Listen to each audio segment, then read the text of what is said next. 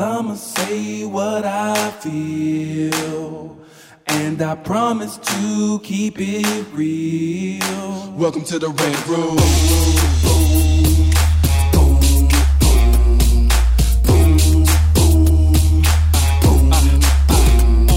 So you wanna be a rider, well you gotta be a rider till your fears are diminishing, the doubts are behind ya. It's hard to grind and the business got me stressed in the Rant Room. We let that shit up off our chest. You know the street nerd has got no time for no caca. Sass in class, yes that's Mr. Bolakaja. Never have to guess when you're listening to Hilliard. He gon' bring more game than a shark playing billiards. It's all about the craft of screenwriting. It's exciting when you turn an outline into something enlightening. Your pen and words are like bullets in a gun. Write what you feel, say what you want.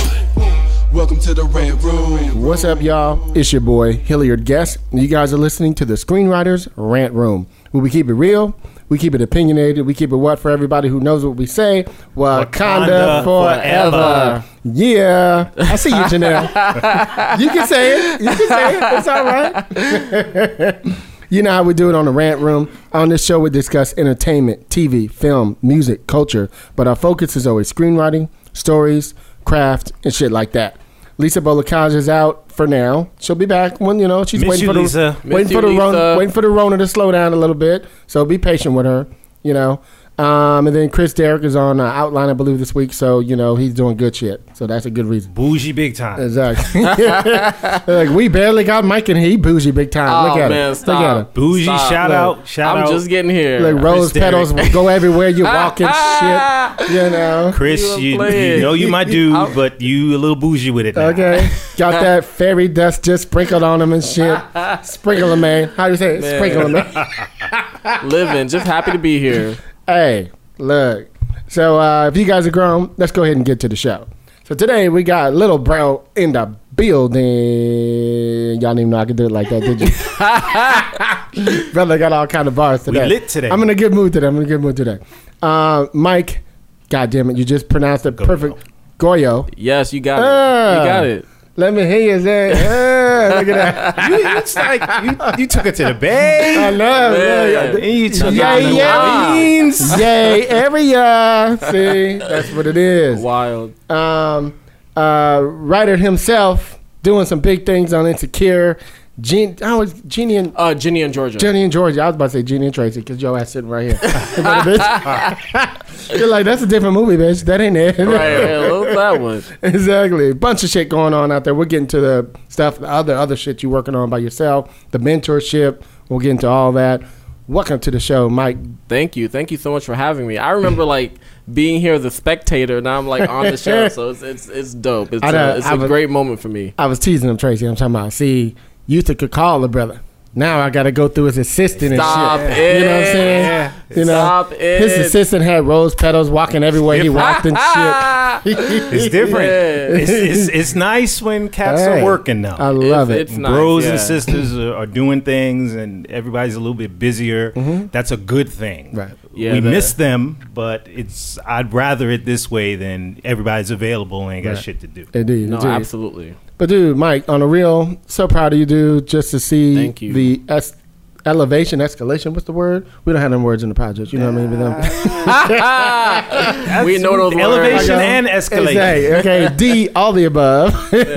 No, but thank you so much. It's an honor to be here, truly. Thank you. So let's go ahead and just tell the kids where you're from and how you got into the game in the first place. Well, I was born in Haiti. My parents. Shout out to Haiti right now, by the way. Shout out to Haiti, indeed. please. Yeah. Sending prayers. Please send your prayers out there. It's it's a crazy situation. I remember, and we'll probably get into it, but the first earthquake, my parents were there, my sister was there. We couldn't reach them for 3 days, so I can only imagine what people are going through now and trying to get in touch with their families. So, yes, my heart goes out to everyone out there. And thankfully, my family out there is okay. Right. But as I'm saying, we're praying for everyone there. But yeah, I was born in Haiti. My parents and I moved to the States when I was 5. We moved to Boston, Massachusetts, where I grew up. We lived in a predominantly. He had to clear his throat on that. I had to clear my throat. Boston. Boston is no joke. No, but when we first moved there, we moved to pretty much a Haitian community. What people don't know or may not realize, is that behind Miami and New York, Boston's the third most populated when Really? it comes For to the Haitian? Haitian community outside of Haiti. I never knew that. Yeah, so there's like our version of Little Haiti in Boston. It's called Mattapan. That's where like all the Mattapan. You know Mattapan? Okay, Shout all out. right. Hold on. like, Okay, hold on. Roxbury, Dorchester, and Mattapan. And Mattapan. You got All right, people in cool. Boston. And Yeah. Hold on. Shout out to Janelle Burke in the house. Over here chilling. You know, one of the emerging writers wanted to come and chill with us. Thank you, girl. We appreciate you. Thank you very much. Yeah, I'm glad y'all know Mattapan. Yeah, so it's like the Ellis Island for Haitians. Like that's Okay. where all the Haitians came through.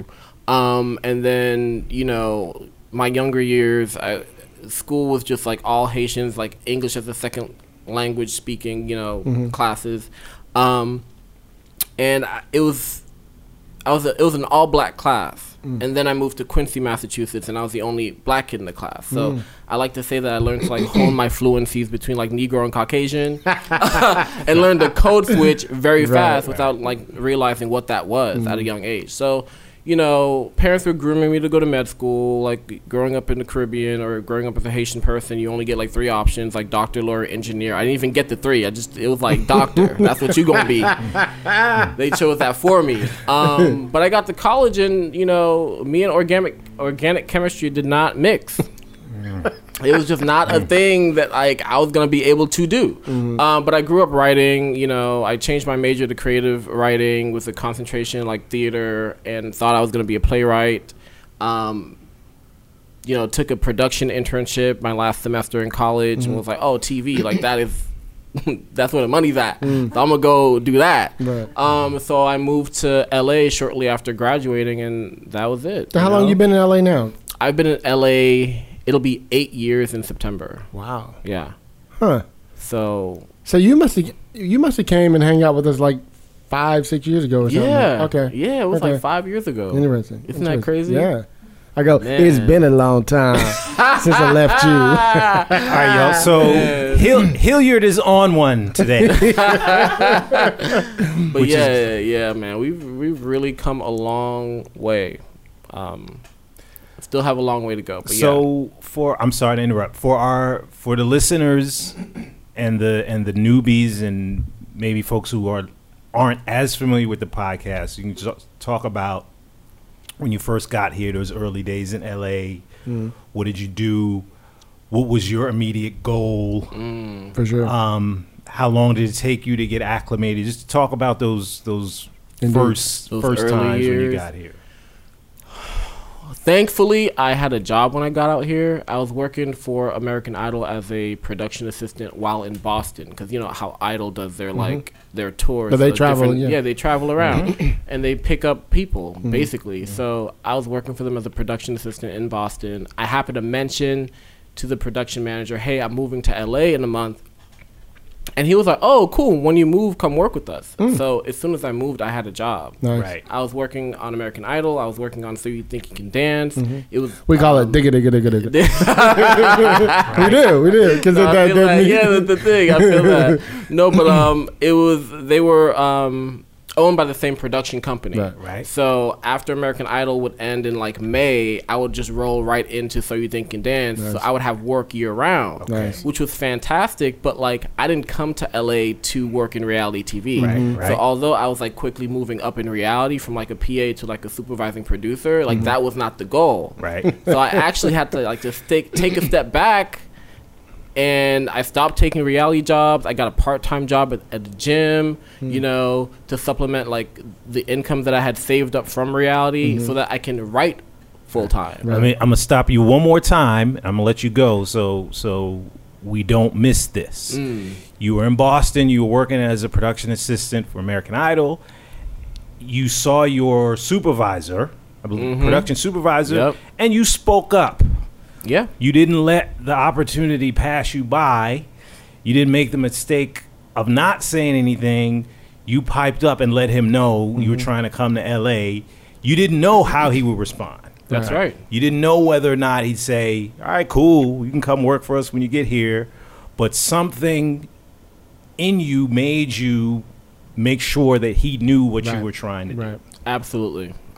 Because, closed mouths don't get fed. If you don't say anything, how do you know That's right. how that person intends to respond to you?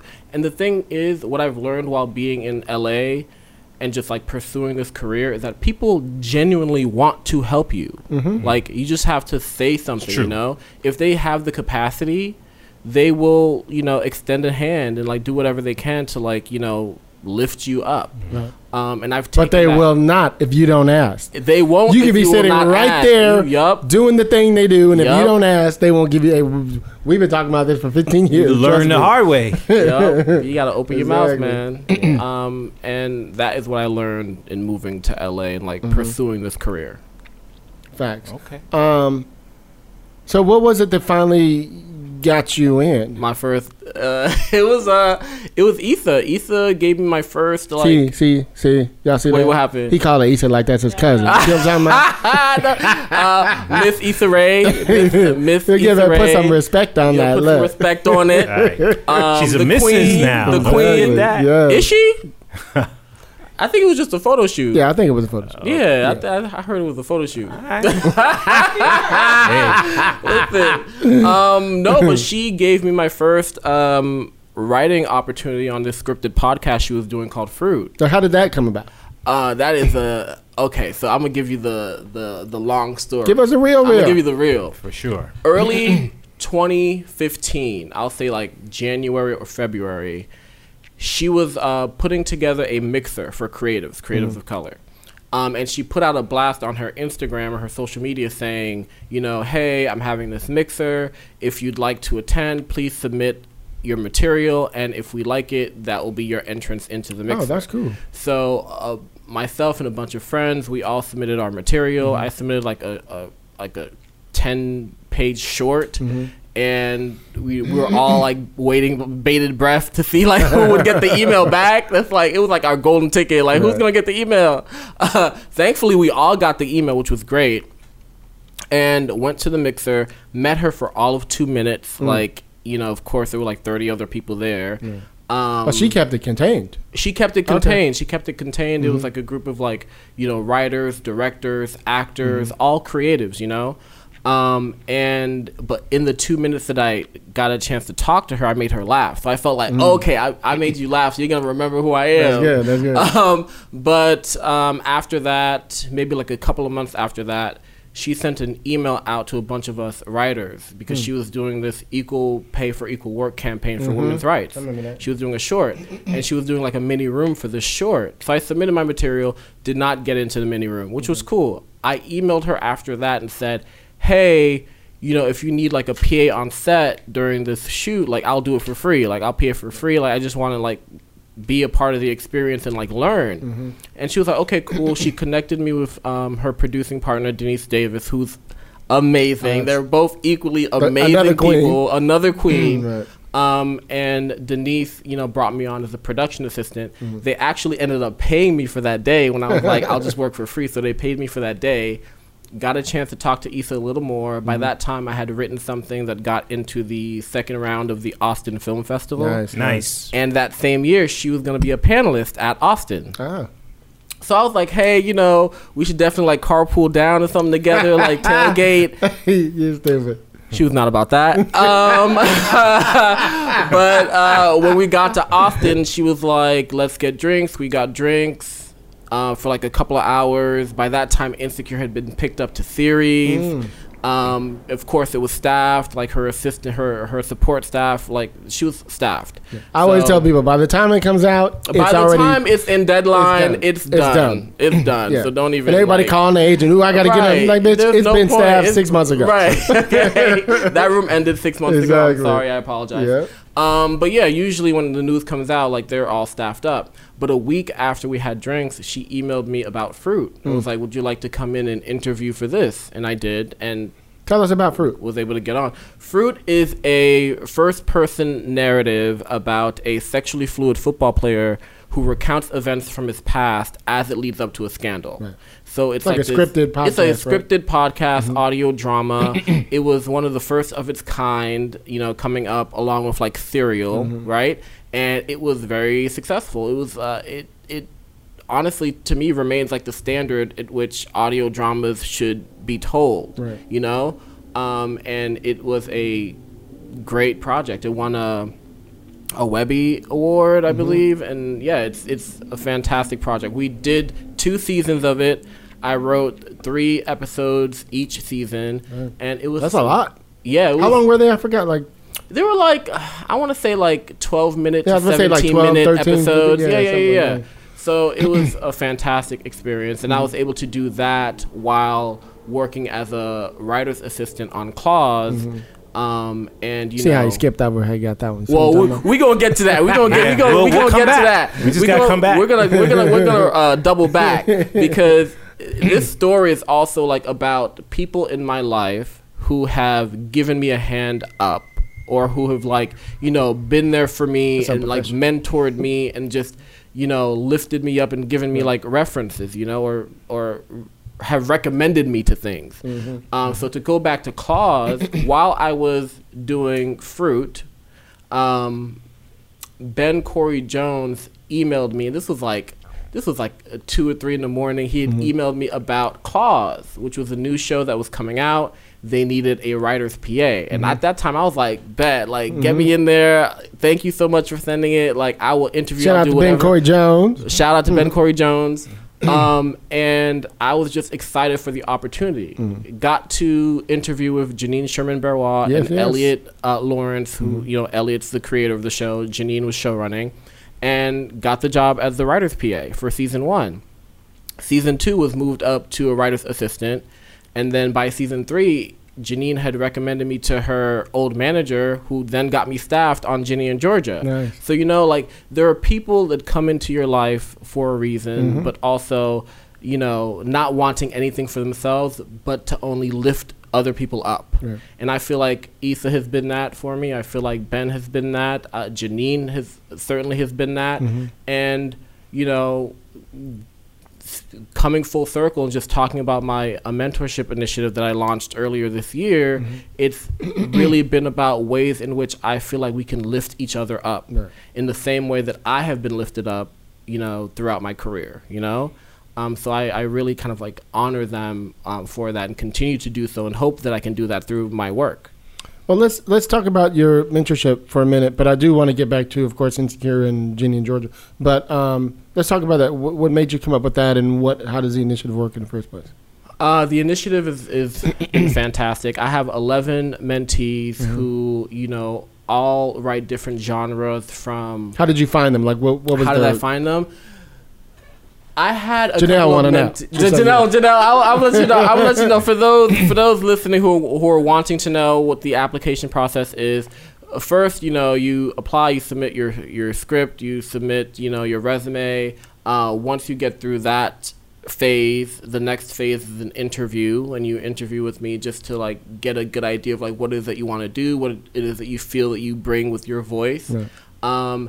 And, and that gets you into based on what your answer is and based on, just being personable, because I feel like one of the biggest things about being a writer out here is learning and being personable, That's what gets you into writers' rooms, right. So, yeah, that was the process. And then I had 11 mentees, 11 of the inaugural group, and they all write different genres from, animation and kids programming to like, dark comedy, fantasy, YA, and things like that. So I'm incredibly proud of them. I'm proud of the program. And just to name some of the features, we do a monthly writing workshop where we operate like a writer's room for 8 hours on a Saturday, one Saturday per month.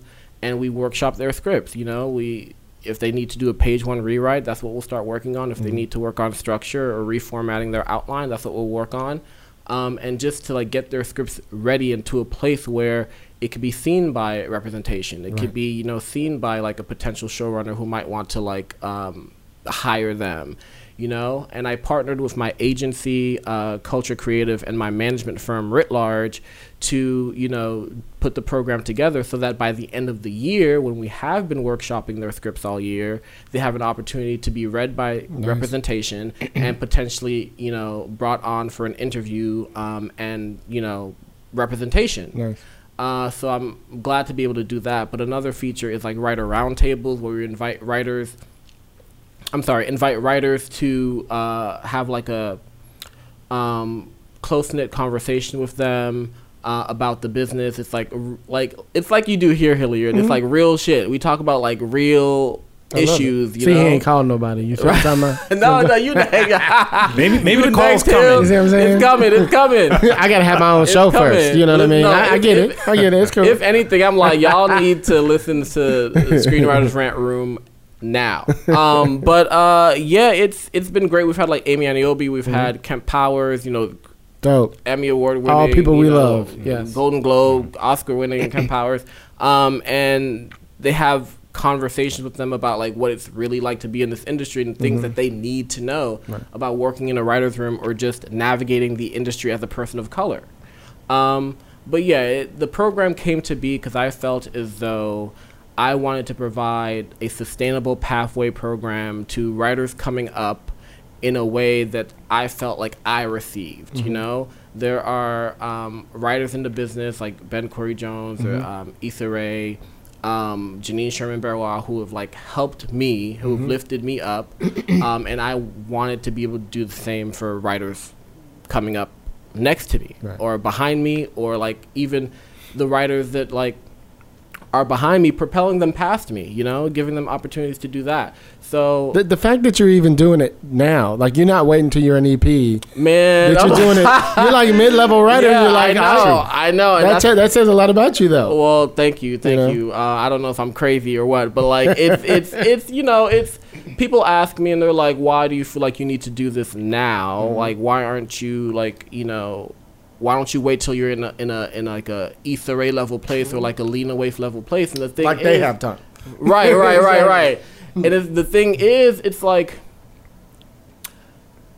the help that I received came from everywhere. Okay. You know, I think at the time when Ben was helping me out and like mentoring me, he was a staff writer or a story editor himself, you know?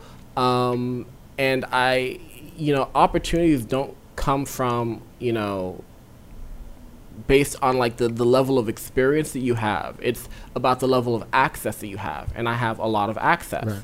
So if I can provide that for someone else, then why not do that? Do you know what I mean? So what I lack in, say, experience, I am much, you know, more able to provide in access. So, and that is what my program has been about, and that's what I'm offering. Nice. Yeah. Go ahead, I wouldn't sell yourself too short in terms of your experience. Oh, thank you. It's not nothing what you did. Thank you. But let me ask you about when you were on that road before now, and Issa, Janine, Ben, like these are some very accomplished people whose paths, you know, cross with yours.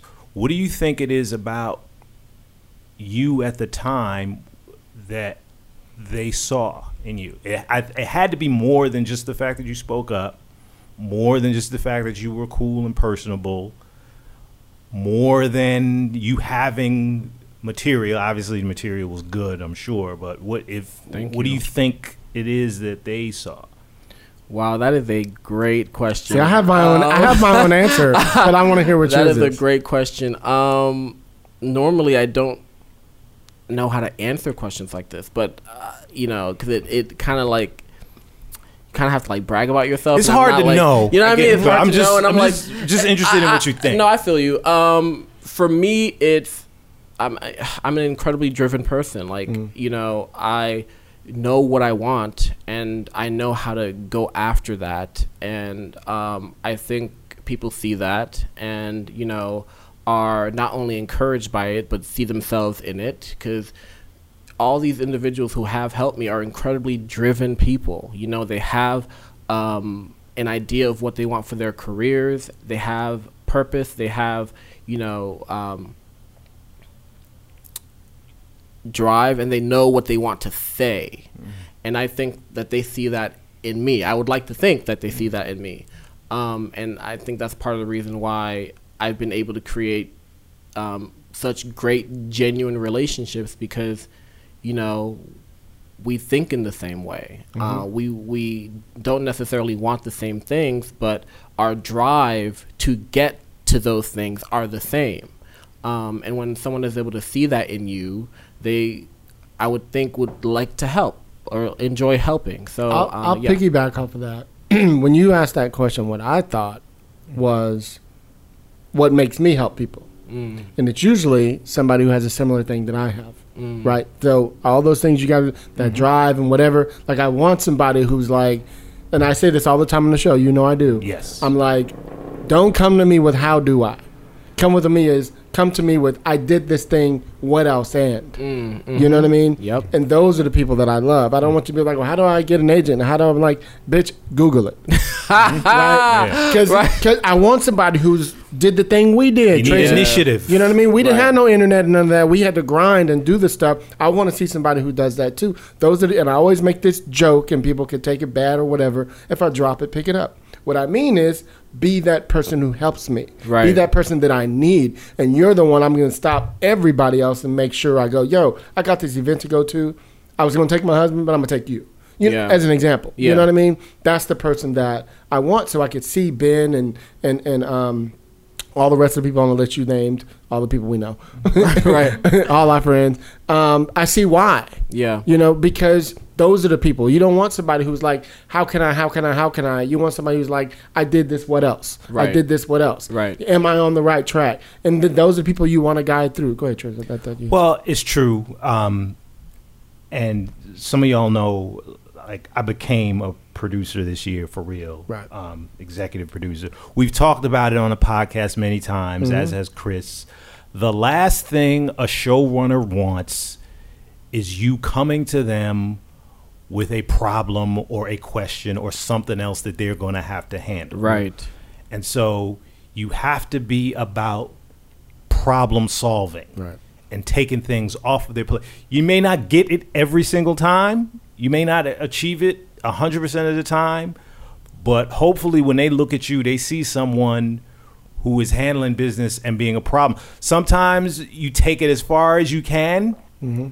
And, you know, the showrunner has to step in. And, you know, I've had to do that. But I'm not coming in and saying, oh, well, this is an issue. I was there. I watched it all unravel. Right. What are we gonna do? Like, you have to be a problem solver, Right. and at least have an awareness and some real active attempts at coming up with a solution. Even if your solution isn't the solution, you got to be in that mode all the time. So, I'll shift gears a little bit. Let's talk about. I think it will for fruit. So, like writing wise. What were some of the first things that you learned or you had to apply to? It's a different format too, isn't it? Yeah, it's a way different. Yeah, way different in terms of like just. I went to the WGA and looked up like scripts for, you know, those old radio soaps, you know, and to see how they did it, like how they were doing it, what they were paying attention to, how they articulated sound, like how important was sound in terms of building the world, you know, and. I learned that was incredibly important. So we learned to lean on the action to build the atmosphere, so that you're creating these, like, you know, triggers for the sound, you know, engineer to know what is happening in the scene. Because we all know, like, the script is the blueprint for everyone else involved, right? It acts as the liaison between all departments, so you know what you're doing.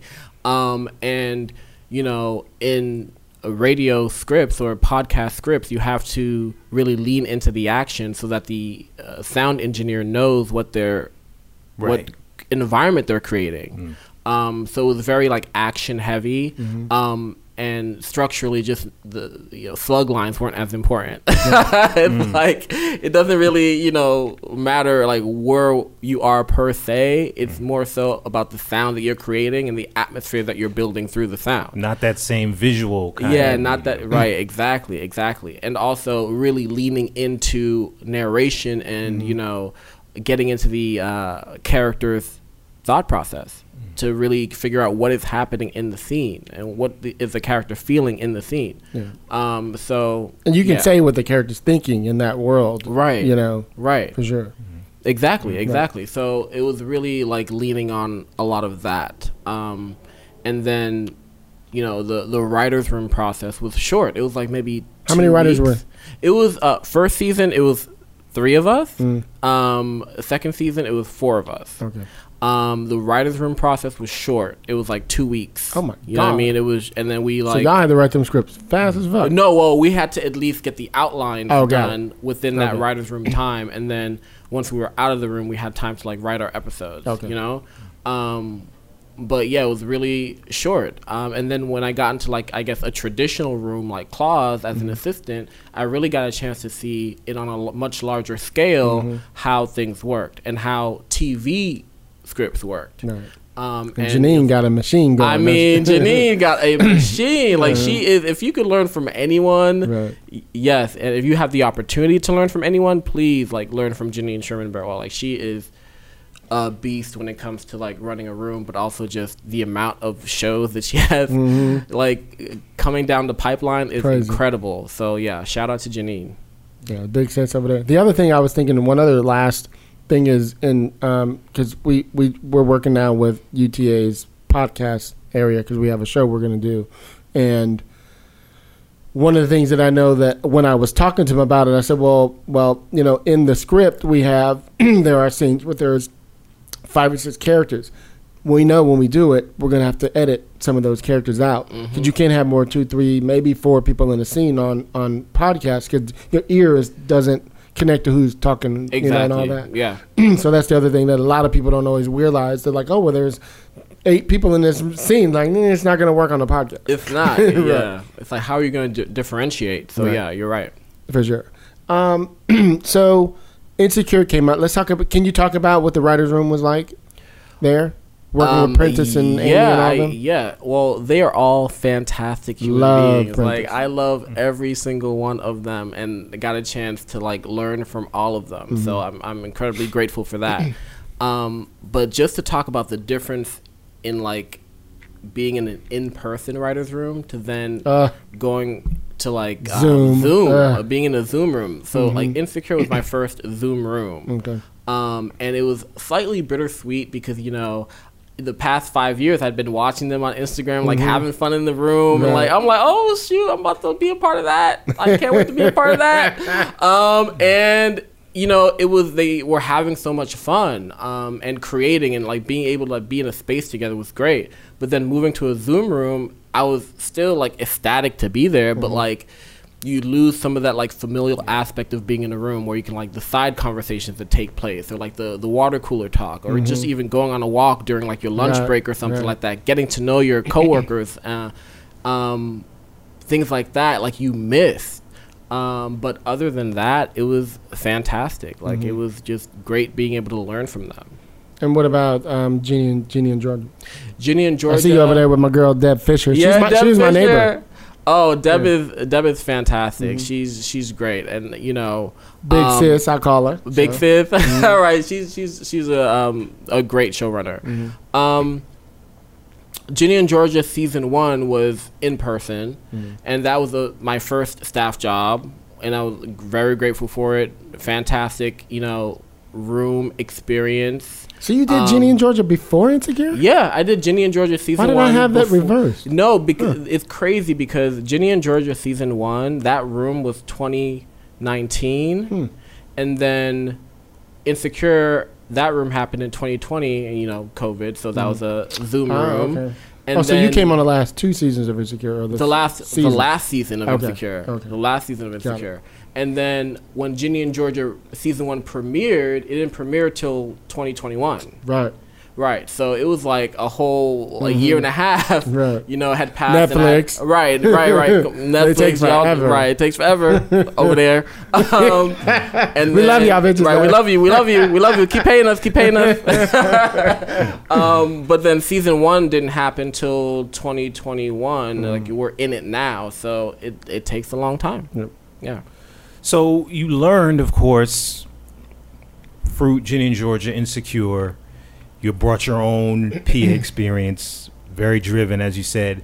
Is there anything that any of the writers, EP showrunners, whomever, like explicitly maybe brought you aside and, you know, do this, don't do that. Did you get any direct advice, or was it all just stuff that you kind of picked up on by observation? It's a combination of a few things. That's a great question. It's yes, they would pull me aside. I think Janine, one of the best pieces of advice Janine ever gave me was keep writing. She was like, that's all she ever said to me. It was like, great, I'm glad that's happening, but keep writing. Because well, you have to do that. Like, you're only as good as your last script. Right.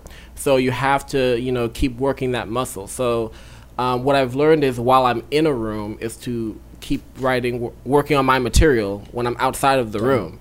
So I think it's because I continue to do that I've been able to, plant seeds early and allow them shits to bloom now. Like, can we curse on here? Like, I don't know if we can curse. Have you heard me curse like 20 times? Cool. I was like, I'm trying to remember. I'm trying to remember.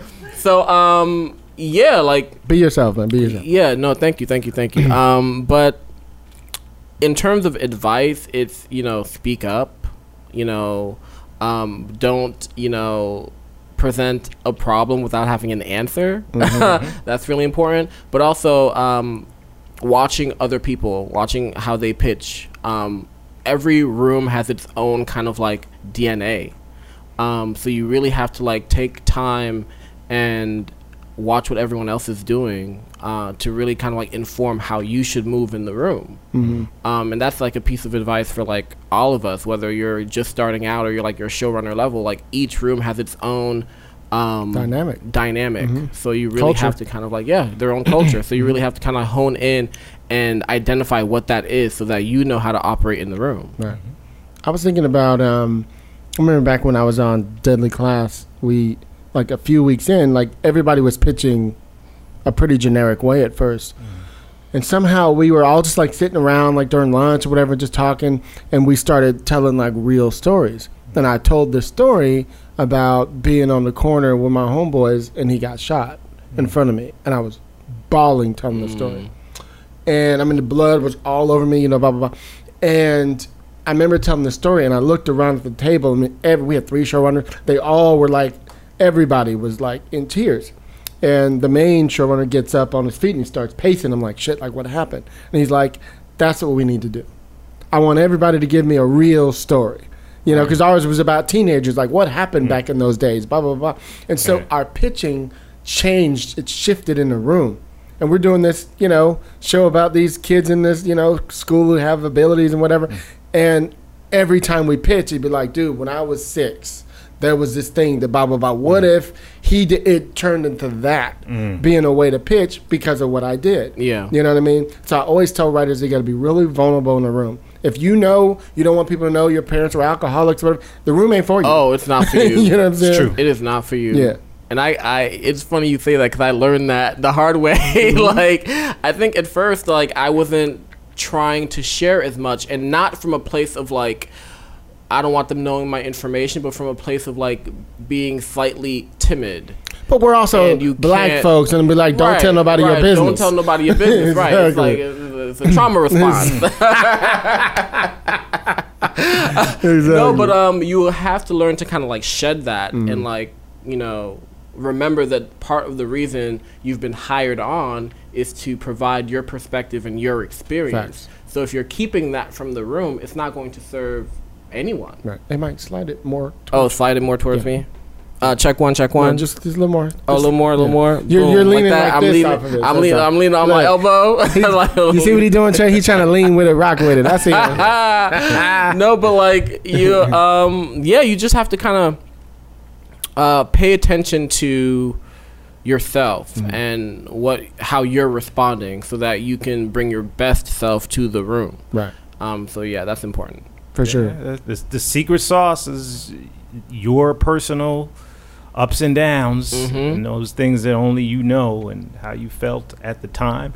What are you working on now, just in terms of material, or what are you most looking forward to as far as the next project you finish Man, there are a couple of things that I'm incredibly excited about, both of which I cannot talk about yet. All right. We try. We waiting on that ink to dry. You've been producing some shit. Yeah, I have. I have been. And those things are seeds that I planted early that are finally growing and coming to fruition. So I'm incredibly grateful for that. And you'll be hearing about them soon, hopefully. Like when we start the writers' room, when we go. Man, listen, it's coming, and I'm incredibly excited about it. I just can't say much now because I just did. It's the funniest thing coming about this business. Out of the 300 something guests I've had on the show, every single person goes, well, there's this thing, but I can't talk about it online. Every single one. It's such the culture. It's partly like a superstition too, though, because man, deals can go left quick, and then you end up saying something, and then like 2 days later, it's like, oh, that deal fell through. My bad. I'm sorry. It's embarrassing. Damn, it is. Yes. So I'm like, I keep shit to myself until that ink is dry. So real. Yeah. I was going to ask you something about the interviews. When you go on your showrunner's interview, what do you think you do that is helping you to stand out? That's a really good question. What I'll also say is that I've had showrunner interviews where I didn't get the job too, and that's not to say I did something wrong in the room, but it's more so like, no matter how great of a writer you think you are, you just may not be the best fit for that room. Yeah. And it's the showrunner's like prerogative to decide who is, But in terms of like, what I did in rooms that I, got into, I was myself.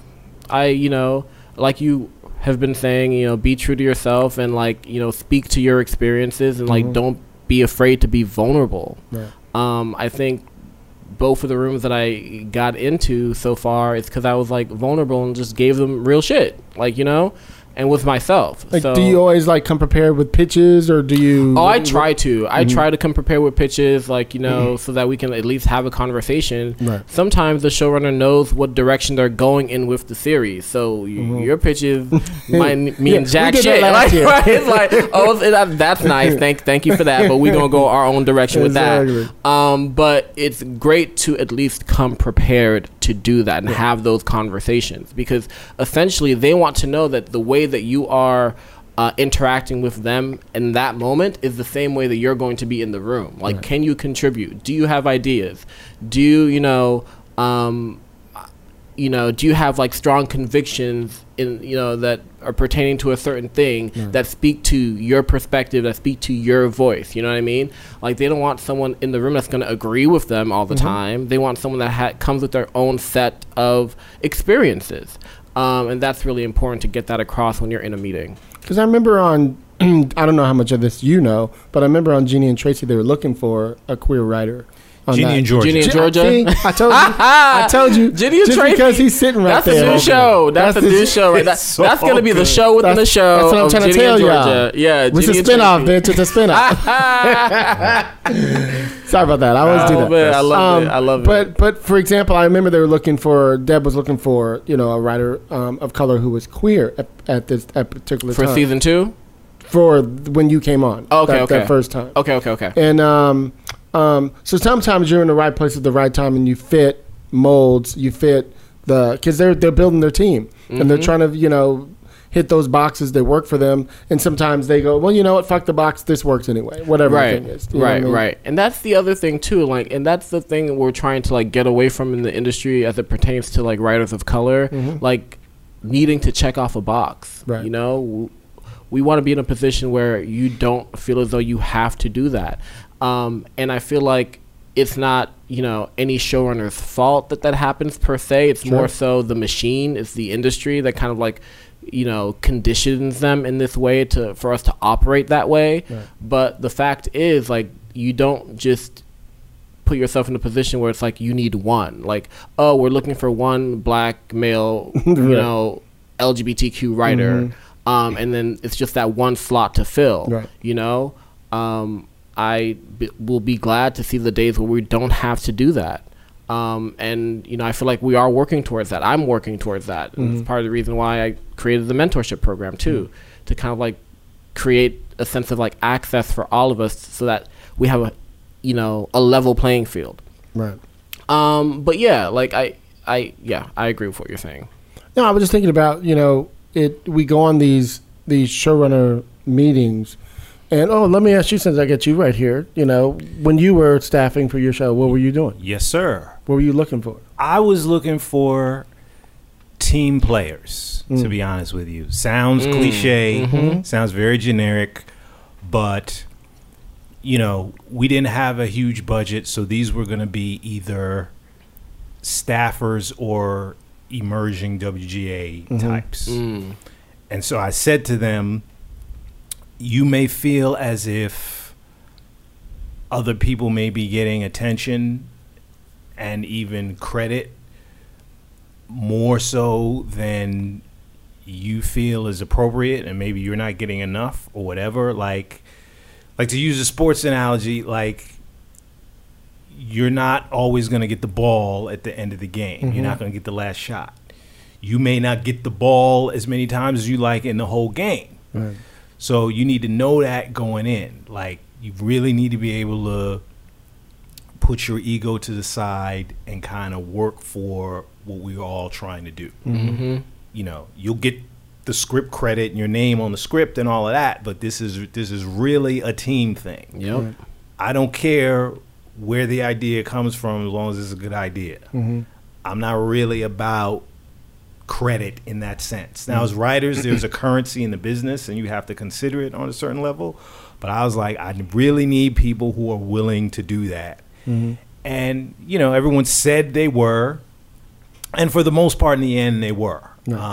I was fortunate in that the one person whom I didn't know at the time turned out to be fantastic. Nice. But the other people I had at least had a familiarity with, as you know. So that, but that's it. It's like, no I in team. Right. And yes, we're used to marketing ourselves and sort of talking up what we bring to the table. But in the room, I need everybody on one accord. And you got to be willing to kind of step in and do what's required in the moment and not be so worried about your contribution or your idea, right, or getting your feelings because your idea didn't work for what we were talking about in the moment, stuff like that. And it's a real thing. You gotta deal with those personalities. I remember I was talking to Chris, and you probably have heard Chris say this before too. He was saying first season on his show, a big showrunner gave him advice, and the advice was, if you could just say one thing a day as the staff writer, you're fine. You know what I mean? Because a lot of people are like, well, I'm not going to speak. I don't want to say anything. And, I want to get something on the board or whatever, blah, blah, blah. And he was like, it's really just about and really thinking it through and having a voice that could make it on the board. You know what I mean? Yep. And what I found is my way of pitching when I'm in a room is I'm just a story person. So I'm always like, ooh, I remember when I did this thing, and what if the person did this thing? And it may not fit for that, but 7 times out of 10, they're like, maybe not Mike's character, but Tracy's character might do something like that. You know what I mean? Right. And so you start to see your stuff hit that board, maybe not the way you intended it, but a pivot of it or an adjustment of it. You know what I mean? Even if your stuff isn't hitting the board that much, you become the guy who always has ideas. Right. Yep. Like no one can say you're sitting there just taking up space. Right. It's like, well, all of this stuff isn't hitting, but he's going to come with something new every day. Right. And that's what. As long as you're like value. able to generate a conversation too. Sometimes it's that person who's able to just start a conversation and then the pitch coming from that conversation. Do you know what I mean? Yep. Sometimes you get that lag time where in the room where everyone's quiet and no one has anything to say. Exactly. And you have that one writer that's like, hey, let's talk about this, or brings up a conversation about something that dovetails into a pitch that ends up on the board. You know? Right. So those people are important too. Shonda Rhimes says it really well also, and it sounds basic again, but your job just doesn't end when the day in the room is over. Like, you're supposed to, as soon as you get the notes, I used to push the writers as I like, we need the notes. I know you're working on them. Yep. Be 4 or 5 in the evening. You better read them before you come back in the morning. Not tell you the that. notes. Read the notes. And use those notes to generate some more ideas and things that you can discuss in the room the next day. Yep. You can't literally just come back to, hey, good morning. Mm-hmm. Right. What you guys? A lot of people do. And a lot of people do that. A lot of people do. Yes. And that's and you can tell. Right. You know what I'm saying? Man, that is so true. So you can't talk about a lot of stuff you have going on. What do you want to do down the line? You want to be like a mogul like Issa and Lena and all them, or what's your... Man, that would be the dream. That is the, I think, no one, I don't know if people set out to be moguls per se, but like... Oh, Lena set out to be right, mogul. Right. maybe she set out to be a mogul. Right. But I think that like you are creative, right? You want to say a lot, and you want to be able to work across different mediums and feel like you're not stuck in a box of TV or in film or in podcasts. You want to be able to do it all, and I think that is what I want to do. Right. That's what Lena's been able to do. Issa's been able to do it, and a lot of us creatives coming up, under them want to be able to do the same thing, and have that in mind. So for me, it's less about like being a mogul per se, and like being able to continue to be a creative person and not be subject to one thing, right. And having purpose. Like, it's about what you want to say. Like, how do you want to like articulate yourself to the world? Like, what do you want to do? Being a writer first, gives me the financial capability to do things, but it also gives me the visibility and the access so that I can help other people or just be able to express my voice and like what I want to say and what I want to do in this world, aside from like just entertainment, and I think for me that's what like my future is in this business, is speaking to different initiatives, speaking to just helping other writers coming up behind me, and being a mouthpiece to equality in this business, diversity and inclusion in this business. And yeah, and that's what follow the bitch on Twitter. He's pretty outspoken out there. Right. Twitter and Instagram. You got to get the gram in there too. But yeah, like that's basically how I want to operate in this business, is to. I used to always say, sorry to interrupt you. No, I used to always say many years ago, and my mentor Tracy, I used to say, I want to be the black J.J. Abrams, and such and such saw me saying it one day, and he was like, "You saying what?" And I said to him, he says, "Why are you saying black?" And I was like, "What do you mean? Why am I saying black?" You know what I mean? And he was like, "No, you can say I want to be like J.J. Abrams, but adding the black part to it was almost taking it down a notch." But he's playing it way better than I'm saying it. Right. And so now I say I want to be like J.J. Abrams, and what I mean is this. I want to be able to, and there's lots of other people, Ryan Murphy's now, who are doing what I want to do. Right. I want to be able to do movies and TV, whatever the fuck I want to be able to do it, and he could do that. Right. He could do it in sci-fi, he could do drama, he could do whatever he wants to do. That's why I say that. You know what I mean? So that's the reference to that. Yeah. What you got to say about that? Yeah, for sure. Well, I'm with you. I think your mentor understood that you didn't intend to limit yourself with the description, but he also got that, why it could be limiting, though. Yeah, could be limiting. Right. So it's cool that he corrected. And we talked about it a little bit today. You're very fortunate when someone can or is willing to take you to the side and either give you some advice or correct you if that's what's going on, and kind of let you know when you're screwing up and where you need to adjust and improve. Everyone doesn't do that. Right. Particularly in the corporate world. You all been in the corporate world. People will just go around you. They won't say a thing. Man. And the people who are not your friends, it's not like in the street where somebody has beef with you, they want to fight with you. You can identify them very easily. This adversarial vibes are often very quiet and silent, and they're happening kind of behind your back. So you're in a good place when people are willing to kind of pull you to the side, and think about thanking them the next time that happens to you, letting them know you appreciate it, because everyone does not do that.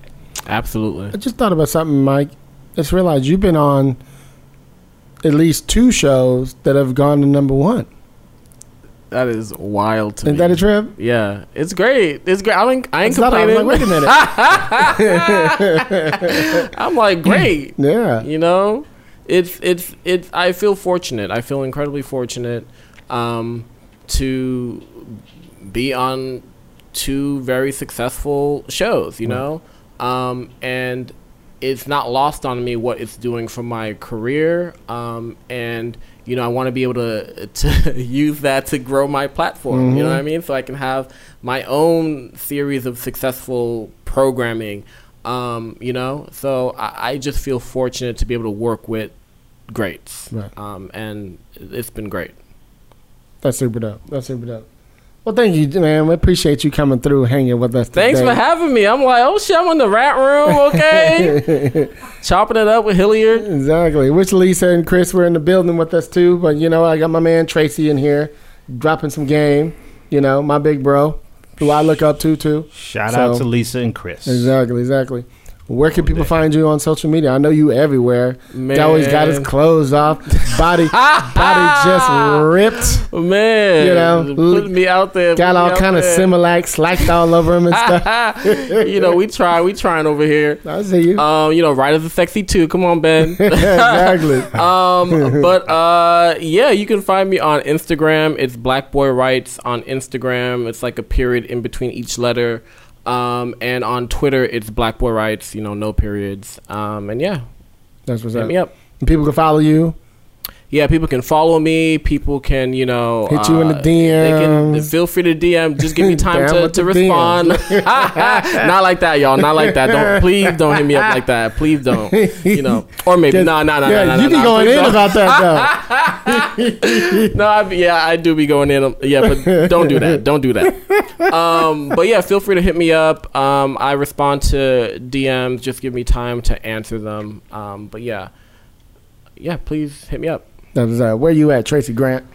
Instagram, Tracy Grant 5439, TRACY Grant 5439. On Twitter, it's The Real Trey at THEREEL Trey. And if you do hit me up, let us know if you listen to the show. Yeah, definitely. That's helpful. It's like, if I don't know you, where you're coming from, we love chopping it up, but we love to hear people actually listening to the show. Right. So yeah, Twitter, IG, all day, every day. When does Lace drop? Lace drops Thursday, November 4th. All Black, ALLBLK.TV. Shout out to the whole Lace team: Michelle, Katrina, Adam, Nikki Love for giving us a shot, and Brett Dismuke over at All Black. You're going to see us in November. We'll also be at the American Black Film Festival in Miami this November. DPI. What's the show about? Tell them what the show is about. The show is about a shady lady lawyer here in L.A. She skirts and pushes the envelope ethically to take care of her high-powered clients, and it's sexy and fun, and nice. we think y'all are going to dig it. Awesome. That's dope. November 4th. Mm-hmm. Love it. Look, Mike talking about, how come I can't write on it? See what I'm talking about? He want to do everything. We got some things. We're gonna talk after. We're gonna talk when we rap. No, we got some things, and my brother Hilliard's making sure I get him over this microphone. Yeah, no doubt. We're trying to, sometimes you just got to promote yourself. You got to let people know. You have to. You got to get that audience, for sure. And shout out again to my girl Janelle Burke. Yeah, out here hanging out with us. Thank you, Janelle. Exactly. What's your information? What you at? I'm on Twitter at Joe_Rayan. It's pretty much all. Janelle __ Just JL. JL, yeah. JL. JO _ Rayan. Yeah. All right, that's what's up. Love it. Indeed. Thank you again, Mike. Appreciate you coming through, hanging out with us. Thank you for having me. I finally made it. Exactly. Look, Mom. And I'm your host, Hilliard Guest. You guys can find me on Twitter at Hilliard Guest. You can follow the show. Screenwriters RR on Twitter. Also, I'm on fucking Clubhouse. I always say fucking Clubhouse. Clubhouse, Instagram at Hilliard Guest.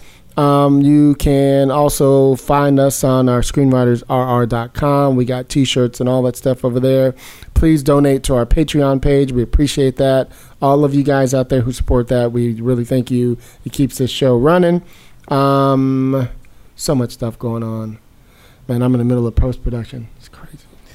I hear you, I'm bro. tired, dude. Work. And then we got to do a pitch next week. I'm like, Man. anyway, so lots of shit going on. Things are good. You know, life is good. My birthday's coming up in 2-3 weeks. Nice. Brother's on, gonna birthday, be 51. Virgo. Come on, Virgo. Look, still like 19. I see ya. I mean, it's still Leo season, so we're going to keep our time. Y'all ain't nobody. We're Y'all going to ain't keep our nobody. time. For sure. Y'all ain't nobody. We're claimants. Y'all fired. When's your birthday?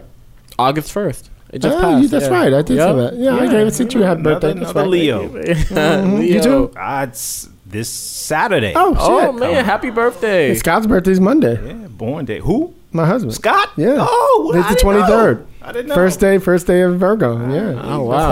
Quiet All Leo right. like me. That's hilarious. Well, thank you guys. We appreciate you. Thank you guys for coming through, hanging out with us today. Hope you guys got some game.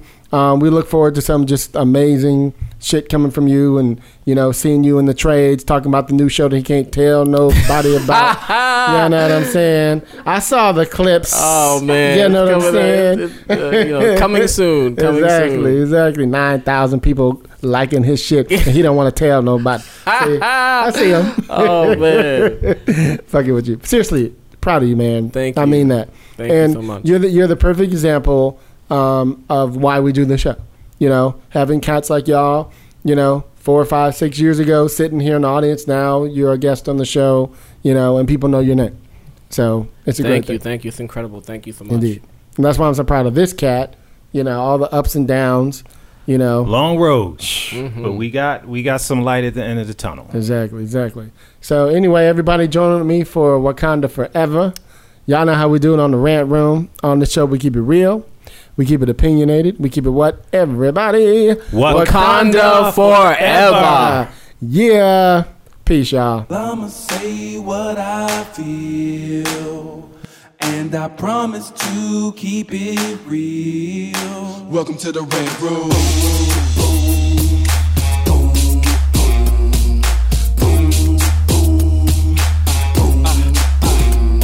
So you wanna be a rider? Well, you gotta be a rider till your fears are diminished and the doubts are behind ya. It's hard to grind and the business got me stressed in the Rant Room. We let that shit up off our chest. You know the street nerd has got no time for no caca. Sass in class, yes, that's Mr. Bolakaja. Never have to guess when you're listening to Hilliard. He gon' bring more game than a shark playing billiards. It's all about the craft of screenwriting. It's exciting when you turn an outline into something enlightening. Your pen and words are like bullets in a gun. Write what you feel, say what you want. Welcome to the Rant Room.